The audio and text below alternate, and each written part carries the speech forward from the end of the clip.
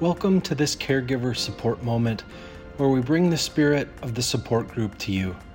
Since many care partners out there are unable to attend due to lack of respite care, lack of transportation, not feeling comfortable in a group setting, or maybe just aren't ready to share their feelings and concerns when it comes to the challenges of caregiving. Not a problem at all, my friend. What follows is a message you might hear at a support group meeting. We hope you find it to be encouraging as you continue on your journey of caregiving.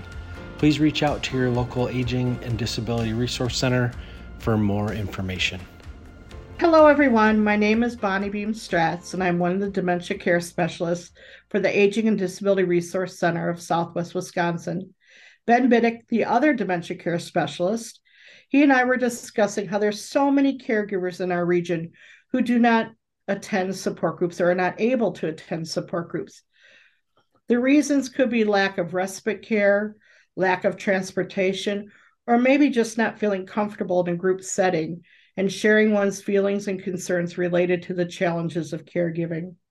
We still want to be a support for those of you, so we decided to start the Caregiver Support Moments and post basically snippets of messages that you might hear at a support group meeting.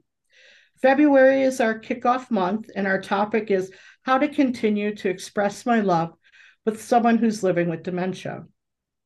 You know, dementia is not just memory loss. It's a loss of other cognitive skills such as judgment, reasoning, language skills, abstraction, sometimes some personality changes, and these are only a few of those cognitive skills that are affected. Even though that individual may have lost the ability to express love as they once did, a person with dementia can still give and most of all receive love. The Alzheimer's Society stated that Alzheimer's disease does not change a person's need for love and affection, but it changes many aspects of a relationship. You may lose the companionship of someone who has been close and important to you. You'll need to find different ways to express your feelings, and we're just going to share with you some of those ways that you can do so. First of all, share music by either singing songs together or listening to that individual's favorite music. In my case, I would have to share music because I can't sing at all. Music is one of the strongest memories we hold, and it's one of the last memories we lose. Number two, for someone who has a strong faith, share a prayer or read a favorite passage from the Bible or other religious scripture. Even helping that person to hold their prayer beads can have so much meaning for them. Number three, share a special treat. So I'll let you know if you end up becoming a caregiver for me, that would either be chocolate, ice cream, Dutch apple pie, or even a nice sip of wine. Keep that in mind. Number four, using aromatherapy to awaken that person's senses. We know lavender can be extremely relaxing. Talk to someone who specializes in essential oils to gain some ideas of what scents can bring feelings of peace, calm, enjoyment, or maybe even excitement for that individual. Another idea is to look at family photos together and reminisce on past events. Those will be the strongest memories to talk about. And you might learn something new about that person. I wonder about this photo of my maternal grandparents. Kind of looks like a daughter and her father, but it's actually my grandparents shortly after they got married in 1933. Like to know more about that trucking. What kind of dog is that? Not quite sure. So that's always a fun thing to do. Number six, bringing a furry friend to visit with them. Pets can give so much love. Intergenerational activities can be very enjoyable for some individuals. Hearing a laughing child really brings a warm, fuzzy feeling to my heart. And I know it does for many others as well. But number eight, my favorite way to express how I care is just by holding that person's hand and sitting beside them to let them know that I'm there for them.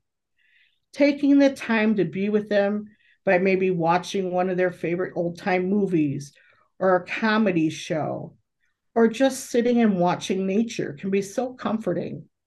I know for me, I love to sit and watch birds and hear birds sing. Hugs are also wonderful. Boy, it always feels good to not only give one, but to get one. And maybe while you're sitting and holding hands, you can use some nice scented hand lotion. This has got a lavender scent. and just giving them a hand massage. It feels so good in many ways. I know I shared that with my mother in law before she passed. There's a lot of other ideas. This isn't an all inclusive list. And if you'd like more ideas, you can reach out either to Ben or myself. But most of all, I'd like to end this first episode by sharing an article that's in this month's ADRC newsletter. And it's titled A Valentine's Day Promise to a Loved One with Alzheimer's. I came across this article on Alzheimer's.net by Mara Botanas, and hopefully I'm pronouncing her name correctly. And this was originally posted on February 13th, 2017. Mara writes, I will always love you. The way I feel about you is based upon all of our experiences, history, and all of our memories over the years that make up the unique story of our relationship. Honestly, it does break my heart that you're unable to remember the ties that bind us as clearly as I do. But I remember.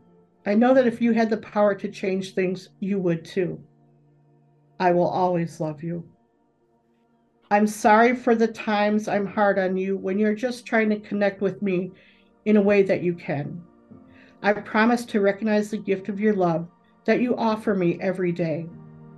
When you ask me the same questions over and over, I'll remember that part of the reason maybe because you want to talk to me. When you follow me around the house most of the day, I will remember that it may be because you want to be with me. When you pace and get agitated and upset, I will remember that part of the reason may be because this is hard on you. It has to be frustrating to want to say and do and remember things that seem just out of reach. When you look at me, sit by me, or give me a smile and nod, I'll remember that you're expressing your feelings with all the communication tools you still have access to. I will remember to appreciate and look for everything you can still do and grieve less for what has been lost. I will remember to accept you and appreciate you for who you are right here, today, and tomorrow, and not always compare you to the memories of you that I hold so dear. I will remember that there are new and equally precious moments to be made right here, right now. I will look for your love, not in words, but in the way that you depend on me because you feel safe with me. I will look for your love, not in tangible gifts, but in the touch of your hand. I will recognize the love you offer me and your desire to be near me, your wish to talk to me, and the way that you search my face for answers to your unasked questions. I will always love you and recognize now that despite this devastating disease, you will always love me too. And I promise to better honor the way that you show me how you feel. I promise to better appreciate the gifts you give me every day. I know you are giving me everything that you now have to offer. Thank you. I will always love you. And reading this reminded me that when it comes to dementia care, it's really true that actions always speak louder than words. One of my greatest moments of connection I ever had was with a lady living with dementia. And this is in a residential facility. So what I did is I got down to her eye level, I looked into her eyes, I smiled, she smiled back, and we did a little gentle tap of our foreheads, and she said yes. This was a woman who barely spoke as a result of the progression of her disease. Our connection that day was truly a connection of our hearts. The strength of one's relationship becomes heart to heart, and as they're losing those cognitive skills, it becomes less of a head-to-head relationship.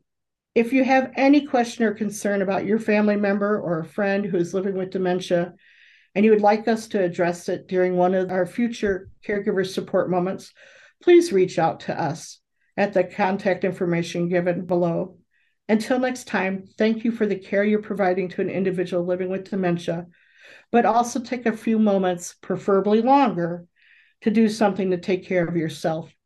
Refuel and refresh to be the best that you can be. Someone loves you and counts on you, and a part of loving someone else is to also care for yourself. Please allow us the opportunity to walk by your side in this journey. Until next time, peace and health to you all. Thank you for taking the time to listen to this caregiver support moment. Make sure you subscribe to this channel to ensure you receive future caregiver support moments. Reach out to us if you want to join the thousands of people who receive our Brain Health Bulletin, and make sure to touch base with your local Aging and Disability Resource Center for additional information. Thank you for listening, and take good care.